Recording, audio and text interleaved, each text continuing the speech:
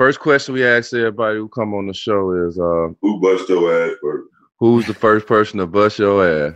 Yes. Man, I'm a fan of y'all. You know what I'm saying? So that's what's up. We appreciate it. Man, that's crazy because I was thinking about that. You know what I'm saying? I said, don't ask me that shit. So I just been thinking about it, and I'm gonna say like this: everybody get their head cracked in the league. You know that's right. Everybody get I don't care who you is. You getting your head cracked at some point. Yeah. And like come to mind, I remember two guys. I don't know if they was the first ones, but I just remember the ass whoopings they gave me. One was Kenny Smith. The Jet. The 40 ball. Ooh. And when I was in LA. But I had the flu. It was the flu game for me though, but I wasn't no Jordan flu game. Right. He was with the Rockets? Yeah, because we was double teaming the big fella. Dream. Yeah. The naked, but it was 40, and I had to be the one, I had to take that. Right. You know what I'm saying? But I think Dana Barrows, I think he gave me a 50. Oh, I remember Dana Barrows. Folks, hey. He gave me a 50 ball in Philly, man. I don't know if we won that game or not, but yeah, he gave me a 50 ball, dog. People sleep and forget about Dana Barrows. He was a bucket. And he was a little dude, and he was a bucket. He was so nasty at splitting the pick and roll, dog. It wasn't nothing you can do as a guard because once that screen came, he was splitting the big every time.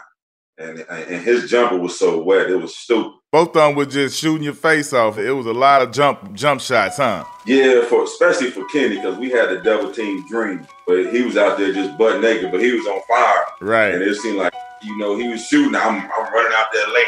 So I'm the one looking like, man, you getting killed. You know what I'm saying?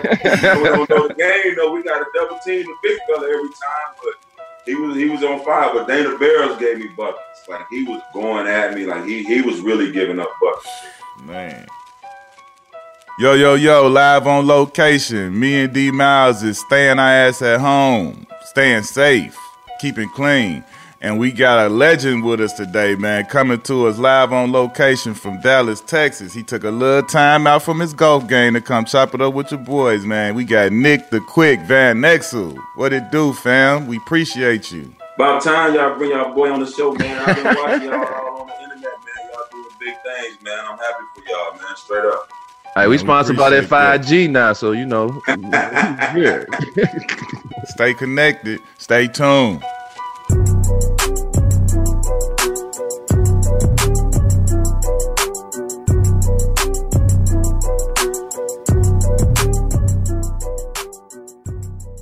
I didn't know you was from Wisconsin. Yeah. Like, I always thought you was from Texas. I was like, man, I thought you was either from Texas or you was from the D.C. area. Nah, you know, straight Wisconsin, cheesehead. Straight up. Look. Hey, my favorite team is the Bears, the Chicago Bears. There you go. There you go. That's right. Yeah. There you go. Because we always beat the shit out of them. We love our division. D-Miles, why you laughing that hard? You went to St. Joe's High School. Yeah, St. Joe's. St. Joe's High School. How was that? Was there any other high school in the area you could have went to, or St. Joe's had some history, and you was like, nah, I'm finna ball. I gotta go to St. Joe's and ball. Well, we had Bradford and Trimper. So I'm from Kenosha, a little small town, right by Racine, Karan Butler hometown. Racine, Karan Butler. I remember that. So we had two public schools. Was Trimper and Bradford, and I was on the north side. All my boys went to Bradford, and St. Joe's was the Catholic school, the private school. So I went there, and I probably should have went to Bradford, but you know what I'm saying, at the time I wanted to go to Joe's. So I went to Joe's. We went to two state championships, lost both of them back to back. But it was just, they had history in that town because the cats who I grew up idolizing, they went to St. Joe's. And when you're young, you like 10, 11, and you going to them high school games and they coming out in the warm-ups and they stripes. Yeah. And the crowd getting hyped, man. Layup line, they running around the court when they come out, music come on. It's like, dunking before the refs come out. And we know how it is for some, in some areas, the Catholic school be nicer. It seemed like they got like more like a college type atmosphere than some of the public league schools. So I know what you mean. Yeah, and it's tough too though, because we from a different place than where they are. Yeah, you know what I'm saying? Like we from the ghettos, and they got money. Right. and that adjustment was tough. You know what I'm saying? But I made it through. So you was like a late bloomer, not really a late bloomer. You was doing your thing, but a lot of colleges and big time schools didn't come to Wisconsin, Coach Notion and Wisconsin looking for players and thinking they the best. That made you have the decision to go to Trinity?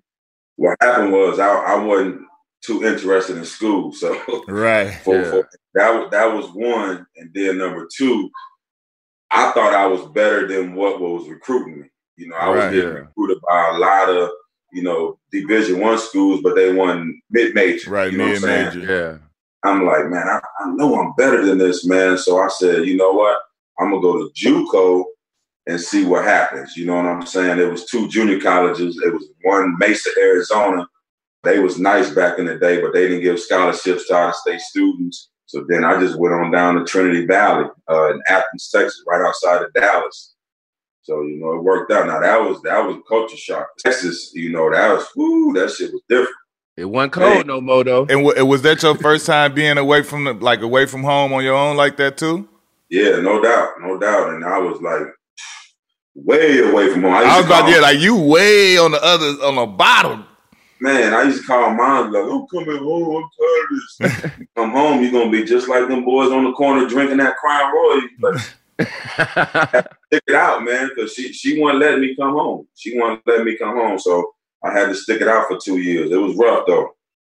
The first time I really started noticing, like, of course, I know Oscar Robertson went to Cincinnati, but ever since I seen you play at Cincinnati has been on my radar. Cincinnati was in the U.S.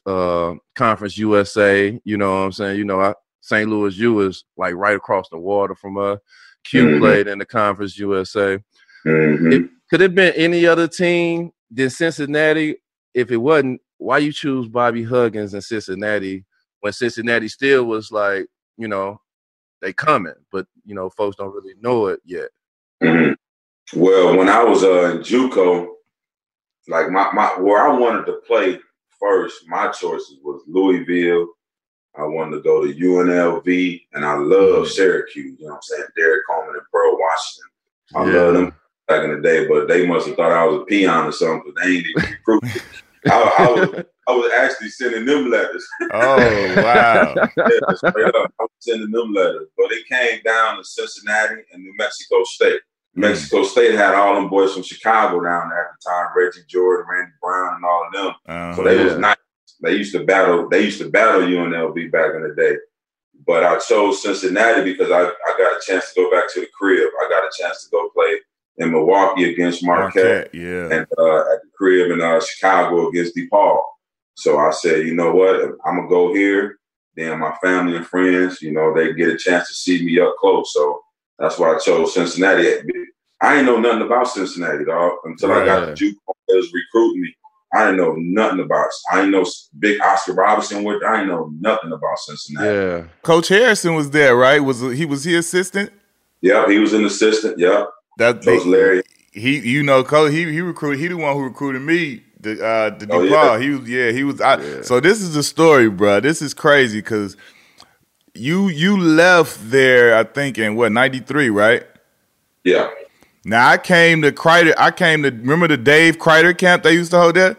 I came to Dave Kreider camp. Like, so my coach, Larry Butler, and Larry Harrison had a relationship. So, you know what I'm saying? He was my AAU coach, and coaches know each other, whatever. So he invited our team down. It was like an overnight camp at University of Cincinnati. We come down, and I remember you being there working out, and I was like, dude, we was like, we was like, this, and then you went and got drafted, or either maybe you had got drafted. I can't remember whether you had gotten drafted. I remember it being you, and we all knew that you was the dude, and we were like, man, that's Nick Van Exel. So it was like, you know what I'm saying? Then I think Danny Fortson was just coming in or something, and he was there, and I just remember that. That was like the first time I ever met you and Danny Fortson at the same time. I remember Coach Harrison from back then. Like, that was when my relationship first ever started, like me knowing Coach Harrison or whatever. So when it came time for him to recruit me, I knew, you see that mustache, you remember him. Like, you know what I'm saying? Big, thick mustache. Yeah. Yeah. He recruited everybody. It's funny because of that Dave Kreider camp when all the kids used to come there. Man, I swear we used to go in the gym and we used to try to put on the show. We wanted to let them know, like, you know what I'm saying? We was for real. Like, we was trying to intimidate, you know what I'm saying? Yeah, I never forget that, bro. That was the first. I was like, man, like we was down there because like I was in like 8th grade, and you know what I'm saying, like we was coming down there, and it was like we was going out of the state and stuff. It was like a big deal for all us, and then we got to see y'all. I was like, this crazy.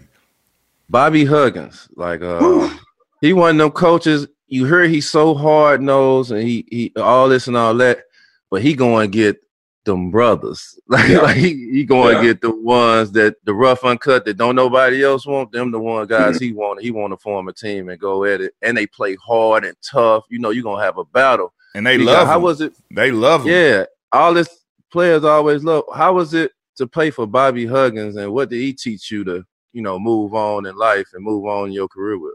Hugs was tough, man. I ain't gonna lie. That was probably one of the toughest coaches I ever had to play for in my life. I had my 9th grade coach, Dr. Knight. He was tough. And then I had my JUCO coach, Big Red in Trinity Valley. He was tough. But then none of them compared to Hugs. but what they did, they helped me get ready for Hugs. And that shit still ain't help. So, but Hugs, man, it was like the guys he recruited, man, was myself, Corey Blunt, Herb Jones, Eric Martin, Terry Nelson. Like, we was all junior college players, A.D. Jackson. And it's crazy because when you got all these different junior college kids, JUCO, we was a little different. You know what I'm saying? We won, the 5 stars and stuff like that. Most of the time, JUCO players had a little edge about them. And this dude molded that together, man. And he molded it together in a way as a player, we didn't like it. You know what I'm saying? But, we respected the grind. Like, he would literally have you ready to run through a wall. You know what I'm saying? Yeah. That was just the way he was. And he would get in your face and curse you out, kick you out of practice. I swear to God, man, I've been kicked out of practice so many times with Hugs, and I just beat my other teammates. And we would literally get kicked out of practice, dog. Take a shower, get ready to go eat. Next thing you know, we in the line at the cafeteria. Coach Steve Moeller coming. Come on, big guy. Coach wants you back in practice. Man, we got to go back to practice, man. Like, that's the kind of stuff we was going through all the time. But everybody, man, we knew that the stuff that he was teaching, it was legit. You know what I'm saying? He instilled in us that toughness, man, that grit, that grimy basketball. Like, we up in your face for 40 minutes. We ain't letting up. And that kind of carried over, man, for me, especially going into the NBA. Like, it was just no fear. It was no fear. And he put a lot of that in me, man. He put a lot of the, when you line up against guys, you always got to think that they going to bust your ass. No matter who it is, you always got to go into the game thinking you can get beat or you can get dusted off. If you go in there and letting your hand down, letting your guard down one time, it's going to happen. But if you go in there ready, knowing it could happen, then you're going to give it your best shot. So, man, Hugs was great, man. And he's a little different now. He ain't the same Hugs as he was back when he was with us. You can't be. Calm. You can't be. But I mean, it's still the one thing you won't have a job these days. The one thing though, when you going against a team coached by Bobby Huggins, that they gonna be tough and they gonna play defense. And you not about to have this is not about to be either. I played against the Cincinnati teams with Kmart, Melvin Levitt, DJ, all of those boys, like, tough. Steve Logue, Lil Logue was zipping and look tough. Tough team. And look, I've been playing Steve Logue since grade school in AAU. Like, I played against him, Midwest right there. We was in many tournaments since like 7th or 8th grade. They personified toughness. You was going to a dog fight with them. We got literally into fights with those teams. Yeah. All the time. Yeah, straight up.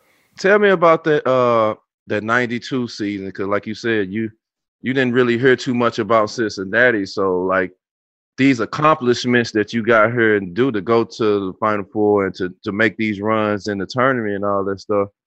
This is like a team that's not known to the Georgetowns, the UNCs and stuff. It's a new team in the 90s that's going to make some noise. So how was that season for you to go when y'all lost to the Fab Five to go that deep in the tournament?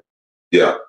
Man, that I ain't gonna lie, dog. That was the best year of my basketball life ever. I tell people, I'm like, that year was the best year ever of me playing basketball, man. We had the tightest group of guys, man, that you can, like the Fab Five was just like this. You know what I'm saying? Yeah. Our group, man, we was so tight, man. We on the group text now to this day, chopping it up, talking trash to each other. You know That's dope. Everything, man. But it's crazy because coming into that season, we didn't know each other. Yeah. But Corey Blunt and Eric Martin played on the same junior college team in California. Rancho Santiago Community College. They both won back-to-back championships. They played against Terry Nelson, who went to Long Beach City College. He was in the championship against them. So that's 3 winners right there. Right. I knew Herb Jones the year before because he was the player of the year in JUCO, and he gave us like 36 down in Florida. We went in the tournament. He killed us. They was bringing in Anthony Buford was sitting out. He was going to play with us. He was a transfer. Then we had A.D. Jackson, another player, him and T. Gibson. Like, so going into the season, all of us get on campus. Man, when I tell you, dog, everywhere we went, it was 3 of us. Right. You've never seen one of us solo. And I tell people to this day, like, to have a good team, like, you got to have good team chemistry. Not just on the court, but off the court. Off the court translate to the on the court. Yeah. Man, we were so tight. Our goals was win the conference. Our goals was win the conference tournament. Our goals was finish with like 4 or 5 losses. Our goals was like make it to the Elite 8. Man, we made all our goals, man. We made every single goal that we set and had no idea about Division I basketball. It was crazy. Yeah. To get that much success and go to the Final Four, like I say, you get a taste of it and you can see it by going to Final Four. That next year that y'all played, how was your thought process? Was like, oh shit, we finna win this month. like we went Final Four last year, like we finna win it this year. That was our main thing. So we did our goals again, and it was national championship at the end of it. Like we really felt we had a good chance. Our starting guard, Alan Jackson, he got hurt. You know, he had knee problems, so that kind of hurt us, you know what I'm saying, made us a little weaker as far as our depth. And then, you know, me and Michael Finley talk about it all the time, you know, because we was recruiting them heavy. You know what I'm saying? We talk about it all the time to this day. Finn was like, man, you know, he wanted to go, he didn't promise me he was going to start me. So that's why he went to Wisconsin. But he said it was either Cincinnati or Wisconsin, man. But if we would have got Michael Finley, we would have won that thing, man. But we wanted to play the Fab Five again. We wanted a rematch with them cats because we respected them, man. 5 freshmen, you know what I'm saying, doing what they doing, you know, changing the culture, putting eyes on college basketball. And the dudes were nice, man. You had to respect them, you know what I'm saying? And that rematch, man. But, you know, North Carolina, George Lynch and them guys, Donald Williams, they knocked us out in the Elite 8. Your draft process, how many teams you worked out for? Man, it was probably about 13, 14, man. See, Nick, you like me. He the one who was privileged. He did like maybe 3 or 4 workouts, went and had nice steak dinners and chilled. And we grinding. We out here flying coast to coast, maybe trying 2 or 3 times for a team. They want to bring you back. Did anybody try you like the week of the draft to try and come have you sneak in and do some stuff? All that. See, that's great. We got. They handled us, bro. They handled us. Yeah, man. I had workouts, man, to where they knew I was going to a different place the next day, and they tried to just dog me. Like, throw the kitchen sink at you. Oh man, I went to Seattle, worked out for George Karl, and back in the day, I collected hats, so I had a Duke on. I didn't like Duke, you know what I'm saying? I couldn't stand Duke, but the hat was fly. Right. You know what I'm saying? The hat was fly, you know what I'm saying? So I was rocking the Duke hat. I had no idea George Carl went. I ain't know George Carl went to no Carolina. I don't know nothing about George Carl. Right. So my workout, he just killing me, right? And the coach from Portland was working out. I think it was Terry Stotts. He working me over one-on-one. Stotts has some game, man. He killing me one. Right. I'm little, 175, straight out of college. Stotts, old big shoulders, working me one-on-one. So I'm like, man, I'm tired as hell. I got to go to LA. Got workouts coming up. So at the end of the workout, George Kyle, he tried to make me do 5. 1, 2, 3. I said, okay. I jogged the first one, barely running. So I go sit down. He come over to me. He said, this is for the draft or whatever. He said, I think you can run a little bit harder, but, he was being a little arrogant in the stuff he was saying. I told him, I said, Coach, man, you know what? The next one's going to be a cool down. So they called me back up there again. I ran slower. I'm like, man, y'all trying to kill me, man. I got other workouts. And then I told them, I said, y'all ain't go draft me. I got GP, Dana Barrels, you know what I'm saying? They was loaded with PG. They had like 4 PG. Right. Yeah. Said, man, here working me out like crazy when I got these other workouts. But, man, it was a grind, man. It was a grind. All of us want to get drafted number 1. We want to be first round pick. We want to be lottery pick. But you was fortunate to get drafted in the second round. But you get drafted to the Los Angeles Lakers. Like, this is the team that all the basketball, like in that area, you watch the Lakers play. Right. To get drafted by the Lakers, I know it's bittersweet because you ain't go as high as you want to. Right. But to hear that Lakers, as soon as you hear the Lakers draft, it's like, shit, it's on. No doubt. No doubt. So how was that? It was cool, man, because in Cincinnati, it was a little media thing going on with Cincinnati and, our team because of who we were, where we came from. And it was kind of a little rift, you know what I'm saying? So when I went in the second round, the media was like, why did you go in the second round? They was trying to make me feel bad. Right. You know what I'm saying? Man, they don't know the night before me and Blunt was together. He got drafted in the first round to the Bulls. Right. So me and him went down to the riverfront. We went to Jeff Ruby's Steakhouse on the riverfront. Man, we had a great time. We was like, man, this is the best day of our life. Right. It didn't. Celebration. It was the second round, third round. Man, the Lakers, drafted me in the second round. The round didn't mean nothing to me. What I was thinking about was, I'm finna go out here and prove that I'm better than where I went. Right. I wasn't mad at all at the process. I wasn't mad one bit. And people to this day, they always try to make me feel a certain way. But you can't make me feel a certain way, man. I came from Kenosha, Wisconsin, single parent home. Parents did this, grew up in this. Like, man, I made it. Right. So, yeah. You ain't finna put no damper on me just because you want me to feel a certain. Man, that was the happiest day of my life, man. Shit, knowing I was playing that purple and gold, Magic, and I can just remember being a kid watching them games, and it's dark, and all you see is that bright ass yellow floor. That's all. It looked like a stage. It looked like a stage. It's dark everywhere, like you right on stage. That's what I want to know. So how was that? How was that feeling? Had you ever been to LA before getting drafted there and going there? Like, how was that when you first get there? You, like you say, this is the best day of your life. You drafted by the Lakers. Like, when you touched down, how was that coming off that plane in the airport, seeing them palm trees when you leaving the airport? How did that feel? Man, it's crazy because the first time I was there, of course, was for the workouts. But when I went there, and start staying, it's like, man, palm trees? Right. You know what I'm saying? I'm used to walking around trees when you jumping up, pulling berries off. Right. And all that. Yeah. Man, it's like, man, everywhere you go is palm trees, man. There's sun all the time. Yeah. Everywhere you go. And at the time, the early 90s, you had NWA, Boys in the Hood, you had a different kind of mixture as well. So, yeah. I'm riding around at lights. I'm so nervous.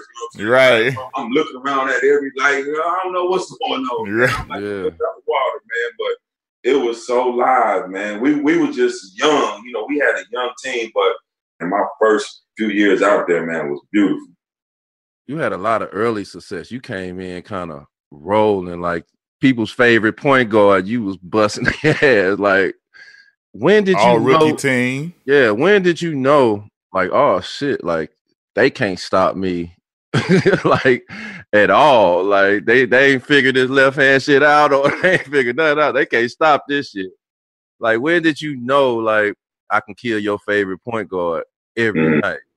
That's a good question, man. I ain't gonna lie. I always had that confidence that, you know what I'm saying, whoever I go up against, you know, I'm gonna have to go at him, you know what I'm saying, no matter who it was.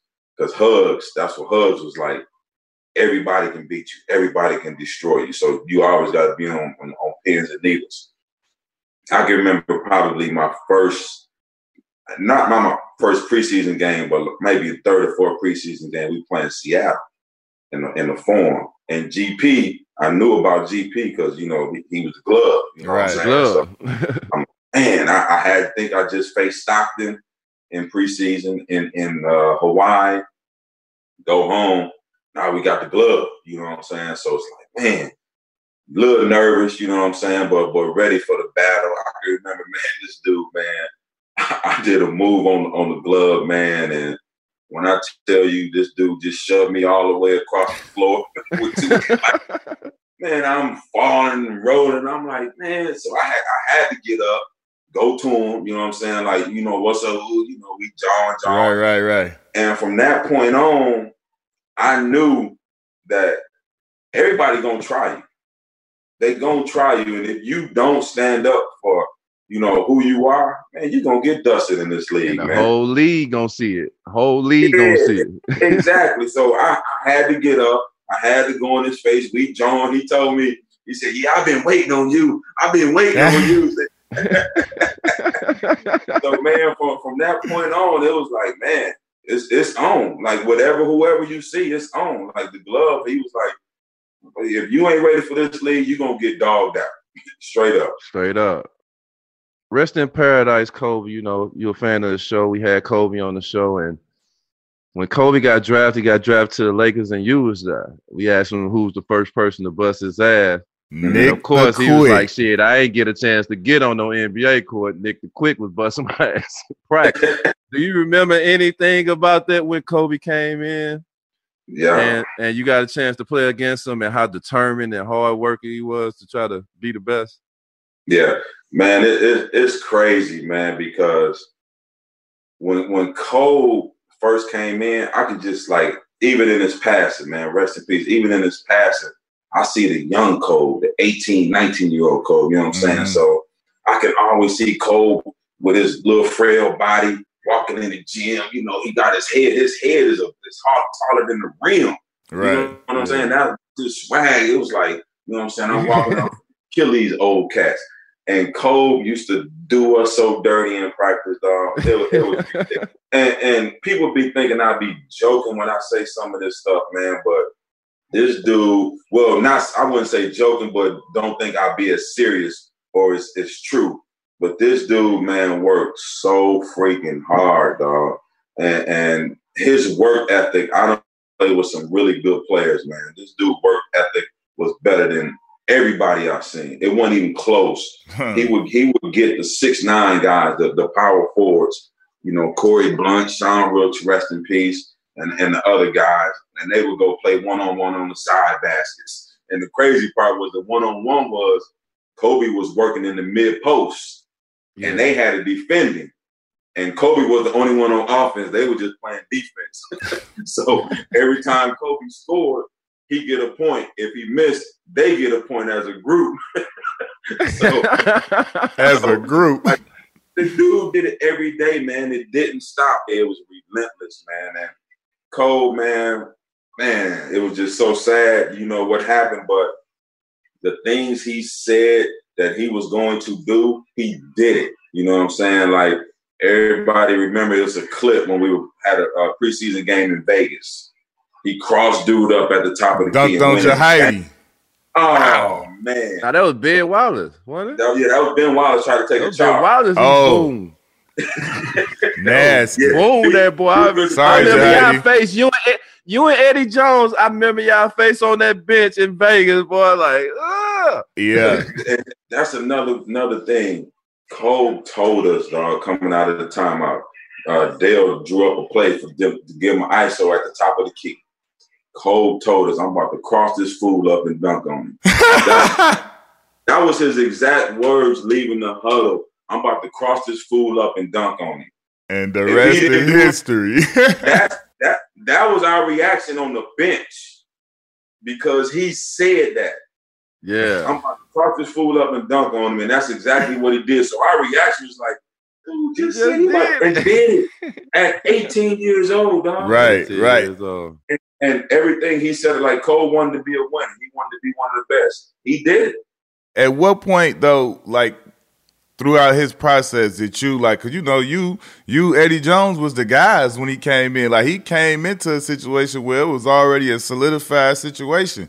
And I know, like you're saying, in practice, that had to be, at what point did it just turn where it was like, obviously they made the decision to move EJ up out of there and they saw what was going on. So at what point for y'all that y'all start seeing in practice, like this kid is out of here? Like, at what point was that, like, for y'all? Probably the second year, because the first year was tough for him because he was getting a lot of playing time, and then Cole was like he was a one-on-one thing. His favorite saying was, "I'm the best one-on-one player in the league. Can't nobody hold me one-on-one. Ain't nobody check me one." That was his favorite saying all the time. And he would literally come down and do some crazy stuff, and Dale would be like, "Kobe, you can't do that, Kobe." And he would come back and do it again.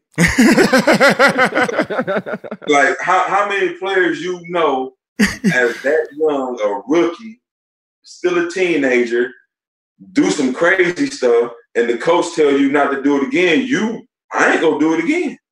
Yeah, right. I came right back and did it again. And it was nonstop his whole year like that. And, Dale was getting a lot of pressure to play Kobe, early on in Kobe's career that first year, but Dale didn't want to do it. He didn't think he was ready. So it was a little struggle for Kobe. But that second year, Kobe really didn't care. Like, he was just like determined. Like, I always say myself, cream gonna rise to the top.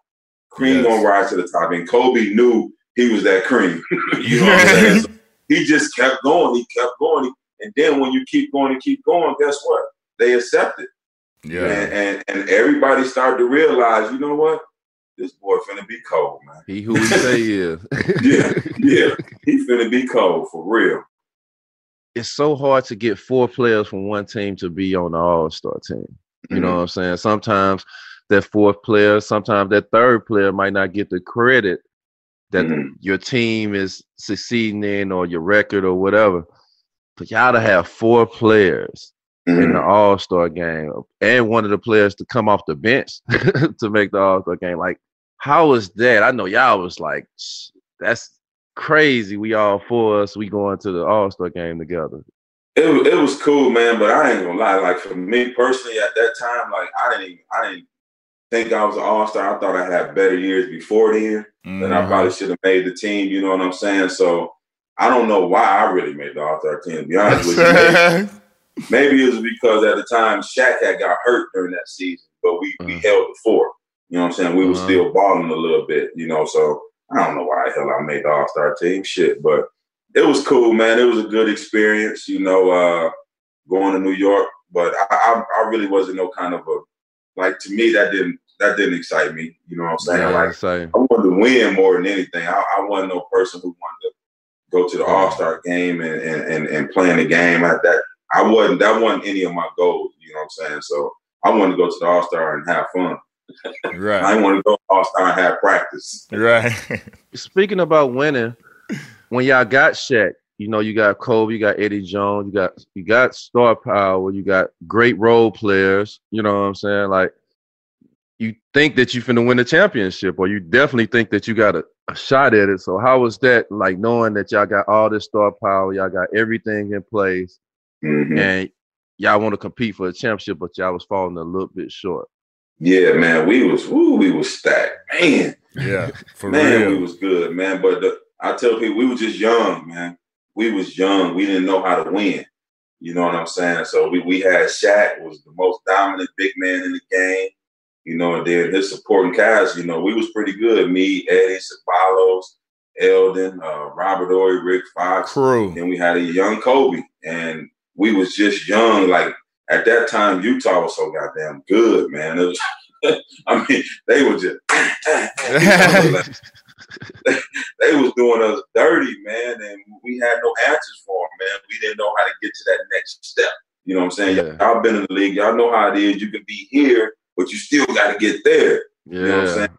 And we weren't ready for that next level, man. And, you know, once they, you know, revamped it up, you know what I'm saying, and did they changes, they got Phil in there, started teaching them how to win, everything, you know, turned around for them. But I always tell people, I said the team they won that championship with, teams they won the championship with, you can add myself, Eddie, Eldon, Sabalos, like we all played together with that team that won championships. So can you imagine how many championships we could have really had? You know what I'm saying? Yeah. But it was tough, especially when losing, when you think you got a really good chance at winning that thing and always falling short.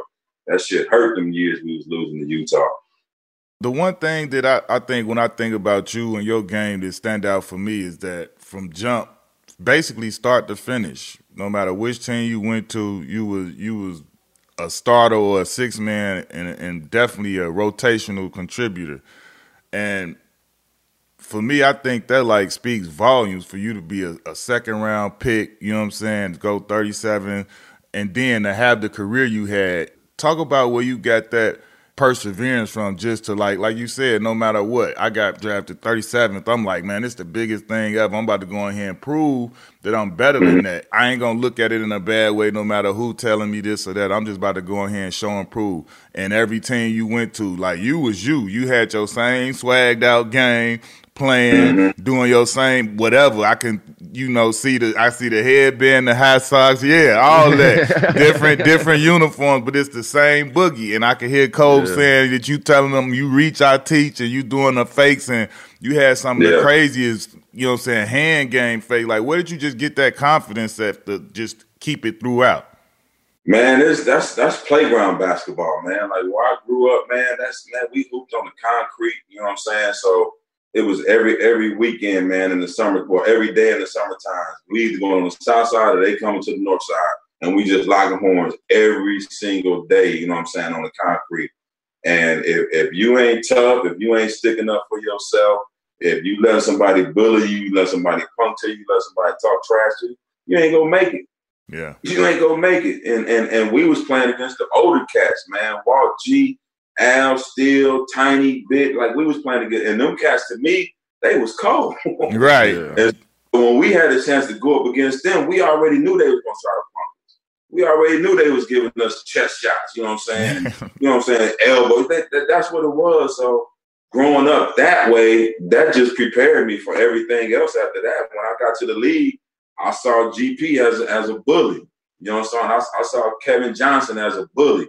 You know what I'm saying? So now I'm going back into my back in the day where you got to respond to a bully, man, by trying to hit him back. Right. Not being afraid, not showing any fear. And that just came from just me growing up the way I grew up, man. One of the moves that you do, like you're a point guard, but you got big hands. And, we grew up on Mike, and we used to see Mike, faking all that stuff. And then your game, right. you with the left, you'll fake him up like, stuff. Did you get that from Mike? I always wanted to ask you that. Did you get that from Mike, or who did you see that from to add that to your game? Actually, that was Dr. J, dog. It was because Dr. J had the mitts, and I can just always see Dr. J doing that. Yeah. And so that's where I got that from, Dr. J, because he had, every time I used to shake Dr. J hand, I'd be like, God damn, Doc. And you got big hands, so right. I got that from Doc, man. One more person I wanted to ask before we get off the Lakers.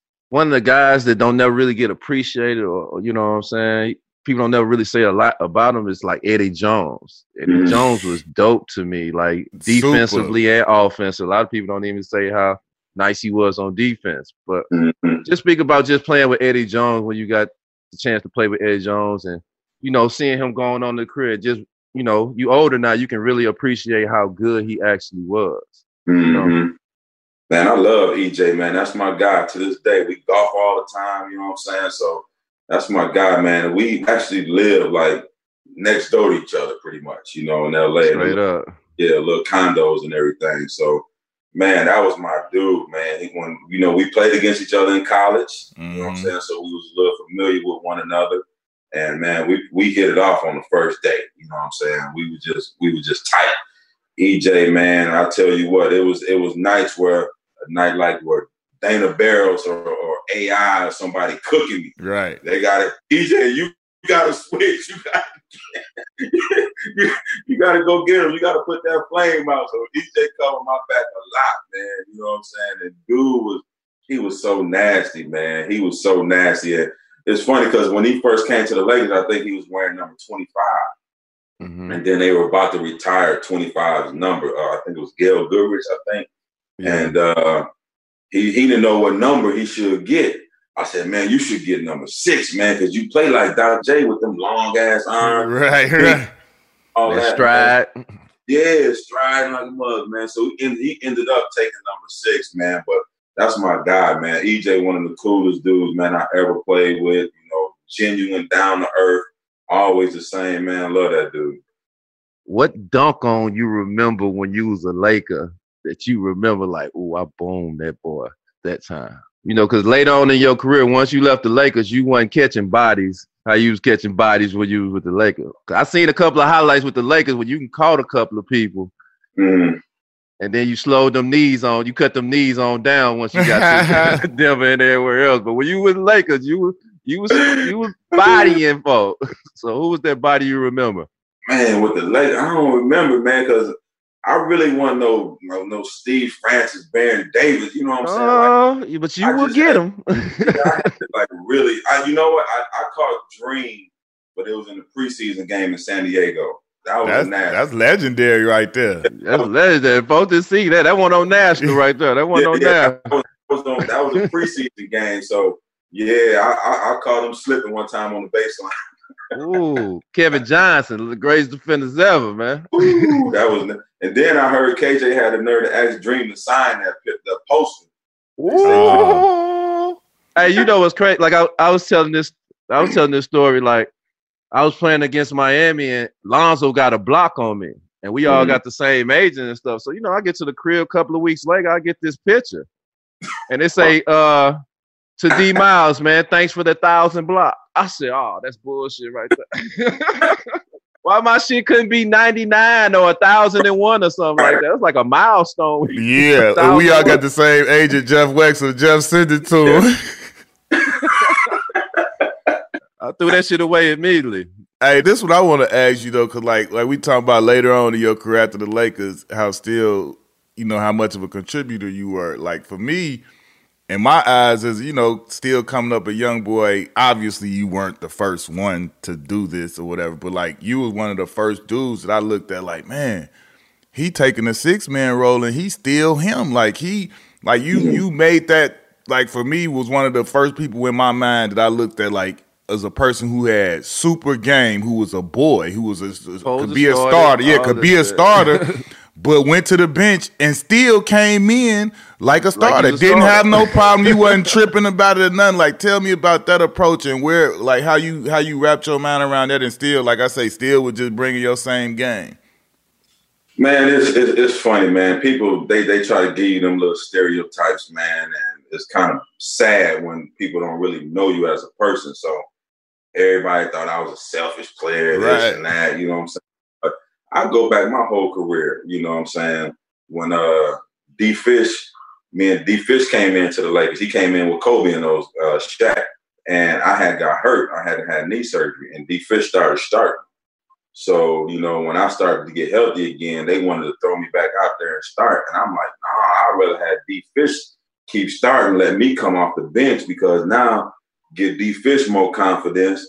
I already got my confidence up, and then I think we'd be better like that. Right. You know what I'm saying? So people forget about stuff like that. They want to act like just because I went to Denver or I used to shoot the ball, but I still got my assist up. Right. You know what I'm saying? They want to paint you as one type of person. So when I was in Denver, I was tired of losing. You know what I'm saying? That was basically it. That was the only reason why I wanted to get out of Denver, because I didn't see no light at the end of the tunnel at the time. And Dallas called at the last hour, dog. Literally the last hour. They was like, would you come to Dallas? I said, hell yeah, I'm coming to Dallas. And they was like, well, you probably won't be. I don't care if I ain't starting. I'm going to play. I know I'm going to play. So I ain't got no problem with that. And, real basketball players know as long as you're playing at the end of the game, that's all that counts. There you go. I don't care about starting. In the last 2 minutes of the game, if I'm on the floor, that's winning time. Right. You know what I'm saying? That's the most important time of the game. So my thought process going into Dallas was, for one, these cats is already nice. Dirk, Steve, and Finn, they already nice. I can't go over and fuck that shit up. So I got to be on my P's and Q's, on my best behavior. You know what I'm saying? So I went there, and it was a struggle at first because, like I say, they were so good. When you new to a situation, you don't want to be the one that's, slowing things down. You know what I'm saying? You got to fit in and try to keep that thing rolling. But it was hard for me. So my role in Dallas completely changed. In Denver, I was more of I used to get buckets and drop dimes off. In Dallas, my minutes were a little shorter. So Nelly was like, man, you need to score the ball. Right. Like Nelly used to cuss me out, dog, if I didn't shoot the ball. God damn it, shoot the ball, I'm taking you out. I started jacking. So that's where I really became just a person that came off the bench and just started shooting with no conscience because that's the way Nelly wanted me to play. He knew that we needed that role, and I was that role player. In Denver, I got another story. In Denver, like, of course, you was killing everybody. I remember we used to come to Denver when we first got to the league, and Rafe LaFrance was playing with y'all, right? So, this is the first time I'm playing in Denver. I'm talking noise to James Posey.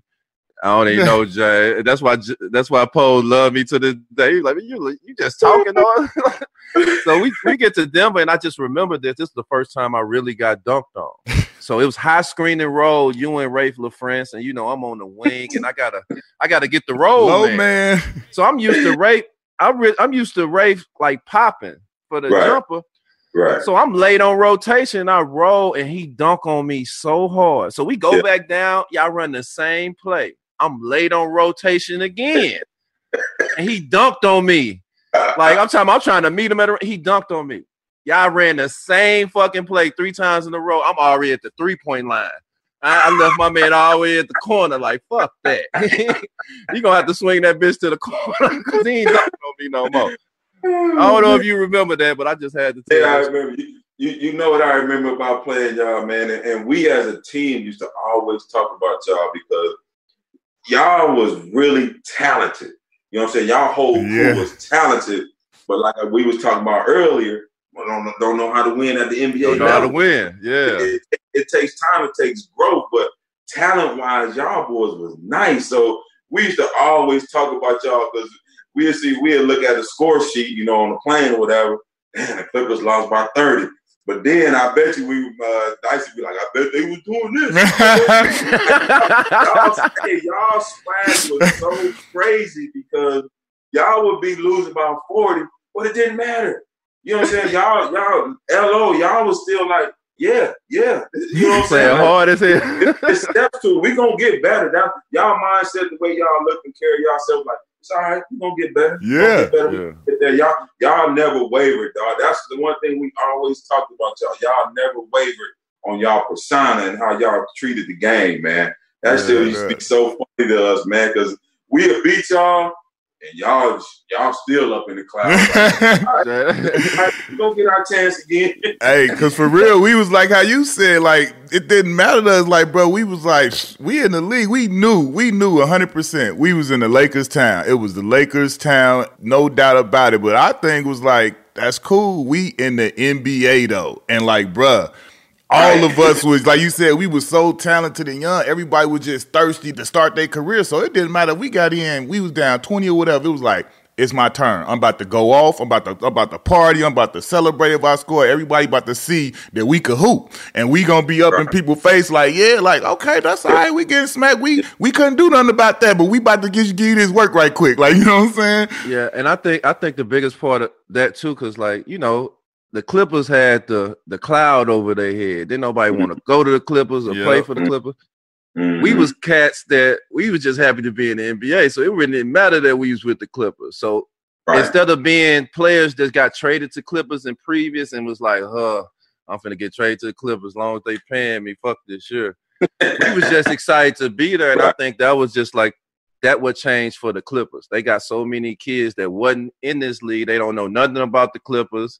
Right. Don't know nothing about the history for real, but they excited to be here. And I feel like since that time, everything then changed since then. Cause y'all gained a lot of fans. Yeah. Y'all gained a lot of fans. Shit. Yeah. You start seeing folks with jerseys and stuff like that. For sure. I know you had them losing seasons with the Nuggets and so forth on, but like you say, you got with Mavericks and they was a winning team. Mm-hmm. How did that feel? Because like y'all was like one of my, like that team was like one of my favorite teams. Nash, Finn, Dirk, you know what I'm saying? It was like, man, y'all stacked. Y'all got new jerseys. Y'all bring in young fellas like Josh Howard. You know what I'm saying? Like y'all was winning, but y'all wasn't getting over that edge. You know what I'm saying? You seen it later on when they finally won the championship, but it took damn near 8 years to finally get all the kinks out.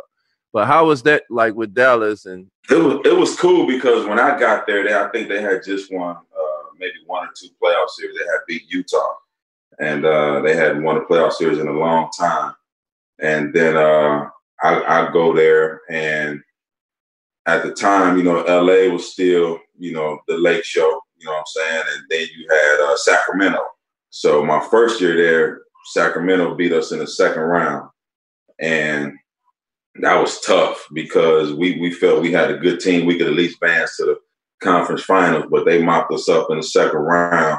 And it's funny because I went home that summer, man. I started posting all the point guards picture all in my weight room. You know, I said, I'm going to get ready for next season, you know what I'm saying? Because I want to be in that spot again. So, you know, we go back that next year, and next year we're thinking championship. You know what I'm saying? Like, we really thought we had a good enough team to get to that next level. And, you know, we win the first 2 series. You know, shit, we almost blew a 3-0 lead against Portland. They came back and tied that thing up. Right. I think that's when she got hurt and Zebo's playing, right? Oh, man, Zebo went to work on us, man. 20 and 10 tonight. I remember that. Jumping this high off the Can't jump over the phone book. Oh, man. Zebo, Bonzi, she started, man, they was killing us, man. So we squeaked that one out, man. Then we got a chance to play Sacramento again, man. So that's the playoff series where I had a good series. Yeah, man. I remember that. You used to bust Bobby Jackson ass. Busting Bobby Jackson ass. Man, Bobby B-Jack was a boy, too. Yeah. He was nice. Tough. Yeah. So tough. He had one of the best snatch through the legs. He crossed me like that. I lost sight of his ass. I was going over top of Keith. He crossed me like that between the legs. I'm looking like, what the fuck did he just go? Yeah, he was so nice, man. But I had studied that film from the previous year, man, because when I went to Dallas, I wasn't in the playoffs for 3.5 years in Denver. And now I'm back in the playoffs. You kind of lose that grit and what it really takes, playoff basketball. Right. And I remember watching film, man, and a shot to go up, and I'm guarding Bobby Jackson. I just turn my head. He going in there laying that thing up with a tip. You know what I'm saying? So I watched all that film, and the next year we got a chance to play him. Man, that ball went up. I'm checking him. Yeah. You know what I'm saying? Now I'm really locked in. Yeah. You know what I'm saying? I'm locked into you. So we ended up beating them, man. It was a hell of a series. C-Webb got hurt, you know, but we ended up beating them. And then freaking Steve Kerr, dog. Steve Kerr, man. We ain't played all year. Ain't playing all year, man. It's 3-2, man. So we got a chance to take it back to San Antonio, man. This dude come off the bench, pop through this dude in, man. They played 1 minute of the whole series. We in game 6. So we playing our zone because they got the Twin Towers, you know. Dallas at that time, we playing small ball. So, man, this dude come in, made about 6 or 7 threes, dog, in the fourth quarter. We zone buster. 11 to 13, going into the fourth. It's like, yeah, we going back to San Antonio. Man, Steve Kerr, look. Sent us home, dog. When I got to Portland, you know, they had Sheed and stuff, and I think we won like 13 out of 15 when I first got to Portland. So I'm like, oh, this is the first time I'm actually on a team that can compete. I've been in 2 organizations where I'm on the worst team in the NBA. I finally get to a team that I watch the playoffs every year. You know, when you see your peers from your draft or any of your buddies make the playoffs, you want to be a part of that. You know, the playoffs is the biggest stage. So, you know, when I get to Portland, they done made the playoffs 22 years in a row. So I get there, and she be there for like a month and a half. So they finally trade because she like, I'm not signing back. So out of 22 years, this is the first year they didn't make the playoffs. So now we got Sharif, we got Theo. You know, we got the great veteran players, Dame, DA. We get you on the team. So I'm geeked, like, oh shit, this is the season we gonna make the playoffs. Like, I'm finally gonna make the playoffs, and I got people that I look up to, I respect, and I admire, and I love to play with, and smart players. That season that we didn't make the playoffs, it frustrated me so much, and I remember that season so much because, like, you didn't really say to nobody like, oh, this shit frustrating that we ain't playing hard, or they playing like they want to get a draft pick with all these veteran players. I mean, when you got there, they was like, Sharif Abdul-Rahim didn't play the small forward since the 3rd year in the league, and he done played 10 years worth of power forward and get a double-double. I started small forward last year, and they told me, well, we're going to start Sharif at small forward before the season even started. We got you and Damon Stoudemire at point guard. We draft Sebastian, and some way they found some minutes for him to play, which was baffling to me. That team that we had, I explained it because this shit touched me. Because that's the team that I actually thought I had a chance to make. Let him have his moment. Yeah. So I got to get this off my chest. How did you feel about that team and the talent and how he's good at the team, but you knew like the politics of the game fucked up that season? Yeah, that was a crazy season. And even coming into it, like when I was in Golden State and they said I was gonna get traded to Portland, I was excited. Hell yeah, we're gonna make. I knew we was gonna make the playoff. I knew that for a fact we was gonna make the playoff. Too much heat over there. That wasn't even a question. Yeah, but for me personally, the year before in Golden State, I had knee surgery. Now the year before in Dallas, I had knee surgery and I came back in 16 days. So when I had the knee surgery in Golden State, I tried to come back early. Yeah. And I was never the same. Yeah. So by the time I got to Portland, I was trash. Well, you weren't too much trash because we got a 50-point game out you. No, see, I couldn't move the way I wanted to move. You know what I'm saying? Yeah. So like I knew how to play the game. I knew how to score. You know what I'm saying? I knew how to do that, but my quickness wasn't there no more. So now it's just like you felt like that old school Chevy. You was old school Chevy. You could get it going sometimes, but it ain't gonna be always like you used to. Hey, bro, we have a sign for Leonard on that team and everything, bro. I just remember that heat, man. That shit pissed me the fuck off. We did, man. We did. I remember another funny story with you, man. There's so much stuff in that scene. I mean, we was playing Denver. We playing Denver, and somebody smacked me in my face, and I just grabbed my face and just bent down. So it's a foul. I'm finna go to the free throw line, but I took over the time. And I'm just there because that shit. I'm taking a long time, so I finally come up. That boy Nick say, "Shit, you was crying, bro." I'm mad as fuck. I'm like, nah, shit, that shit hurt. That shit got me going like a motherfucker. You remember that? you know why I remember because I just remember you just being down there. Yeah, the game stopped. Everybody just looking. I'm just like this. Right, was he crying? I wasn't ready for that. That caught me off guard. He slapped the shit out of me, bro. You gotta break the ice, man. You gotta break the ice and shit like that, man.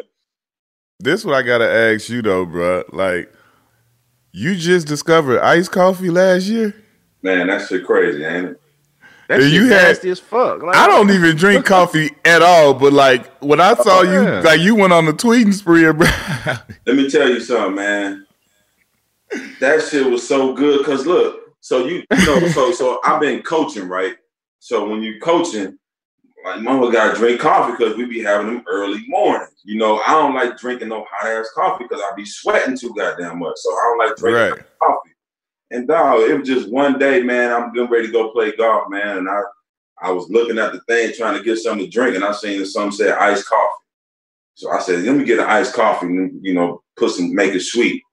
Man, I started sipping. I was like, damn, this shit good. Swear to God, man, like I never in my life heard of iced coffee, dog. Never. And now I just be trying all kind of iced coffees, man. I go to all kind of spots and just get different iced coffees. So what's the one that you recommend me to try? Which one would you recommend me to try? Man, you think I can hop on the other side of the fence? Look, if I try this one. Look, you go to Chick-fil-A. Yeah. Try that frost. It's the frosty coffee or something like that. Frozen coffee. Try that joint, man. Okay. And just tell me what you think, man. Just tell. All right, I'm gonna let you know. Oh my God. One of the things when you get in the league, you know, you always want a nickname. You know what I'm saying? You gotta earn your nickname. Right. You know what I'm saying? Nick the Quick, Nick at Night is one of the dopest nicknames. Which one you like the most? Nick the Quick or Nick at Night? I like both of them, man, but I'm probably gonna have to go with Nick the Quick, man. My man Chick Hearn, you know, rest in peace. You know, Chick was a legend, you know, with the Lakers. So Chick Hearn gave me that nickname, Nick the Quick, Nick the Quick. So, you know, that just stuck with me for a long time. And even to this day now, people call me Quick. It's funny because even when I was growing up, man, people used to call me Pearl, you know, Pearl Washington. That was my guy. So they used to call me Pearl growing up. That was one of my nicknames. I never really had a nickname in college. And then when I got to the league, Chick Hearn started calling me Nick Quick. Who did you, when you grew up, who was you watching like, man, I want to be like that person? That's who I patterned my game after. I wouldn't say I wanted to be like them, but, you know, stuff I would try to steal and go emulate. You know what I'm saying? Like my favorite point guard in college was Isaiah Thomas and Pearl Washington. That's why I wore. Yeah, that's why I wore 31 in Cincinnati because of Pearl. Pearl had that in and out was so nasty. And Isaiah, when he was at Indiana, oh my God, he was mean. You know, just watching those guys, and then guys like Kevin Johnson, Rod Strickland. You know, David Edwards when he was at Notre Dame was nasty with it. So I just try to pattern myself, man, after a whole bunch of cats, man. Just take whatever I can, and if I can fit it into my game, then you know, it made me better. You had a layup package that folks don't even really speak of, like your layup package. It's here. You know, a lot of people see your jumper and you score from the jumper, but when you used to go to the hole, you used to spin that joint off that backboard. Like, who put the layup package in your man? That was all Rod Strickland, dog. I used to watch so much Strickland tape. When Strickland was at DePaul, he was so nasty, man. He was so nasty, and he was one of the dudes that when I started playing against, I'm like, man, you know, because that's one of the ones that you always watching, and you knew that he could go to work. And Strick was one of the best finishers from that point guard position I had ever seen at the time. And I used to try to emulate him, but I was so light, you know what I'm saying? I could finish a little bit, but Strick was finishing all the time at the basket, dog. All the time. Tough. Yeah. I want to do start, bench, cut, right? With point guards, though. And since we talking about, you know, you're a little old school a little bit, I want to go Kenny Anderson, Rod Strickland, and Kenny Smith. All New York. You got to start one, bench one, and cut one. That's dirty there. All them cats, my guys. New York. And Kenny gave you buckets. I gotta start Strick. I gotta start rocking Rod. I gotta probably bring Kenny Anderson off the bench, and Kenny Smith gotta get cut, man. Okay, my guy, but he gotta get cut, man. Hey, that's what make it tough. Somebody always gotta get cut. Hey, no, but this one, start, bench, cut, kick out the league. Oh. This is his new wrinkle. Is this a new segment, Mom? This is his new wrinkle. Start, bench, cut, kick out the league. Steph Curry, Kyrie Irving, Ooh. Damian Lillard, Ooh. Man, you tripping. and James Harden. Check this out. So I work for the Dallas Mavericks, so I'm not allowed to speak on current players. Oh yeah, that's right. I like that. Tampering. Tampering. Hey, well, let's go to it's another player. You and this player, I always just tell people. I was like, man, back in my era, I know it was the Jason Kidds and all the people with the name, but you and Sam Cassell to me used to kill everybody's favorite point guards. Mm-hmm. You know what I'm saying? 2-point geezers. And I know that's your man and stuff like that. Like, just speak up on Sam Cassell and just his game, your friendship, and just all that. He a damn fool, man. Sam a fool.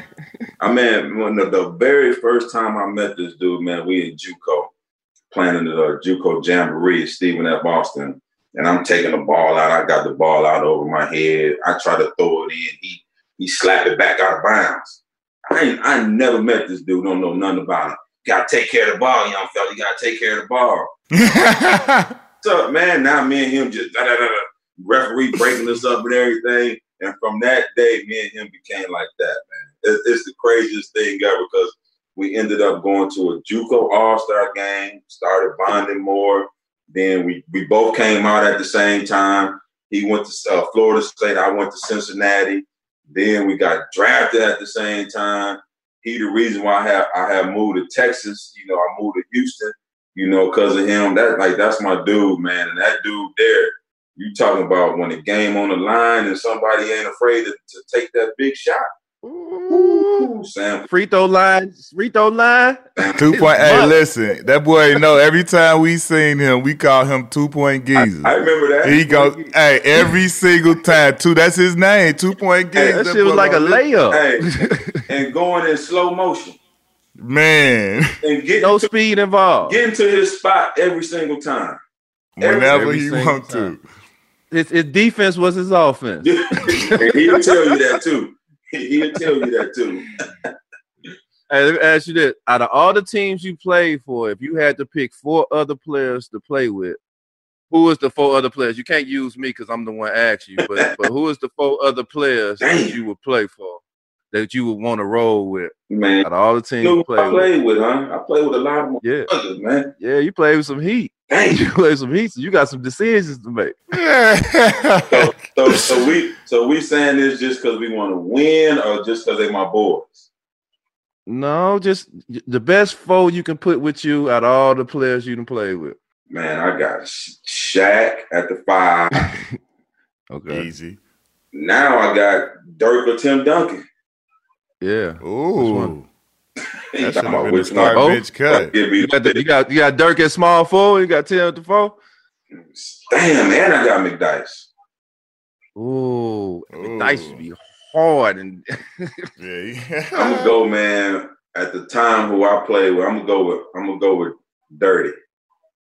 I'm gonna go with Dirk. Because when Shaq, Dirk. When I played with Tim, that probably was a little bit later. That was around 2006. So Dirk was so mean around them early 2000s. It ain't make no sense. I had to go at that shit. Let me see. At the 3, I'm gonna just go Finn, and it's gonna have to be EJ. Ooh, I'm gonna go over Cole. No, see, I'm just going by when they were playing, how good they were playing. Oh, when they was with you. Okay, yeah. Okay. All right. So you don't want young Cole, you want to experience EJ. Okay, I get it. Because Cole was in his first, couple years at the time. You know what I'm saying? If I would have did over the career, gotta pick Cole, you know what I'm saying? Yeah. But okay, at the time, I feel you. It's a good little you, EJ, Finn, Dirk, and Shaq. Yeah. That's a 5 for your ass right there. That is. That's a 5 for your ass. So this is my favorite question I like to ask. When you first got that bag, you was second round pick, so it probably wasn't then, but like when you felt like I got some money, what did you treat yourself to? What did you go out there and say? Like looking back at it now, like, man, I did that. That was crazy, but like it was live when you did it. That's a good question. I did. I bought a Rolex one time. I bought a Presidential one time, dog. I remember that thing. That thing was so crispy. Hey, you barely would. Barely, exactly. I was about to say, look. Hey, matter of fact, probably I think somebody got me in LA for it. How much you pay for it? Like $150. Ow! Crispy, extra crispy, no sides. It's the big one, Weezy. Wait a minute, I didn't think he was about to say that. Oh. Yeah. Presidential. Get myself together. The dumb shit we used to do. You know that's right. You know that. They never gave you boys money. Right. Hey man, fun, man. We definitely appreciate you coming on, bro, man. Yeah, man, I appreciate that, bro. Straight up, man. Definitely love, man. You one of the ones that, man, we rave about. We always speak about, that we watched and admired and appreciate everything you brought to the game and continue to bring to the game. And the real hoopers know. You was one of them ones. You was one of them ones. So we gotta get up here and pull you up here and praise you, bro. Bring them, give you your flowers. So people that some of these young fellas, you'd be surprised, man. When I was working for the Pistons, bro, my man Stanley Johnson, bless his heart, he ain't know who Eddie Jones was, bro. And he a Cali kid. I mean, I understand he's super young, but I was just like, how do you not know who Eddie Jones is? And so, we feel like it's part of our job to, like, get this history out. Yeah, man. People like you was a boy. You know what I'm saying? Like, not just like he wasn't just he came through. No, he had the league people. He was setting it on fire, busting, giving it to whoever you want to talk about. They know who Nick the Quick is. So that's crazy you say that, because like I don't expect young players to know who the old players is, but I knew me when I was a young player. We knew. Old heads, you know what I'm saying? Everybody. I studied basketball. Yeah. But let me tell you a quick story. I think we was playing y'all in LA. It was Alvin Gentry coaching y'all. Yep. So listen, me and McDyess walking out the game, and Coach Gentry is walking on next to us. Coach Gentry tells Dice, he's like, that was a good game you played tonight, big fella. So long story short, he walks ahead of us, and Dice walking next to me. He's like, man, who's that? I just played. I said, fool, that's the Clippers coach. Who that was? Come on, Big Dice, dog. Hey, that's the crazy. That damn Dice is a fool, man. All right, man, that's a wrap, man. This been too dope, man. We appreciate you, OG, man. This is one of our all-time favorite guys. When we was coming up in the league, he did it big, man. Nick the Quick Van Exel in the building with us, the legendary. We appreciate you, bruh. Man, I appreciate y'all, man. All love.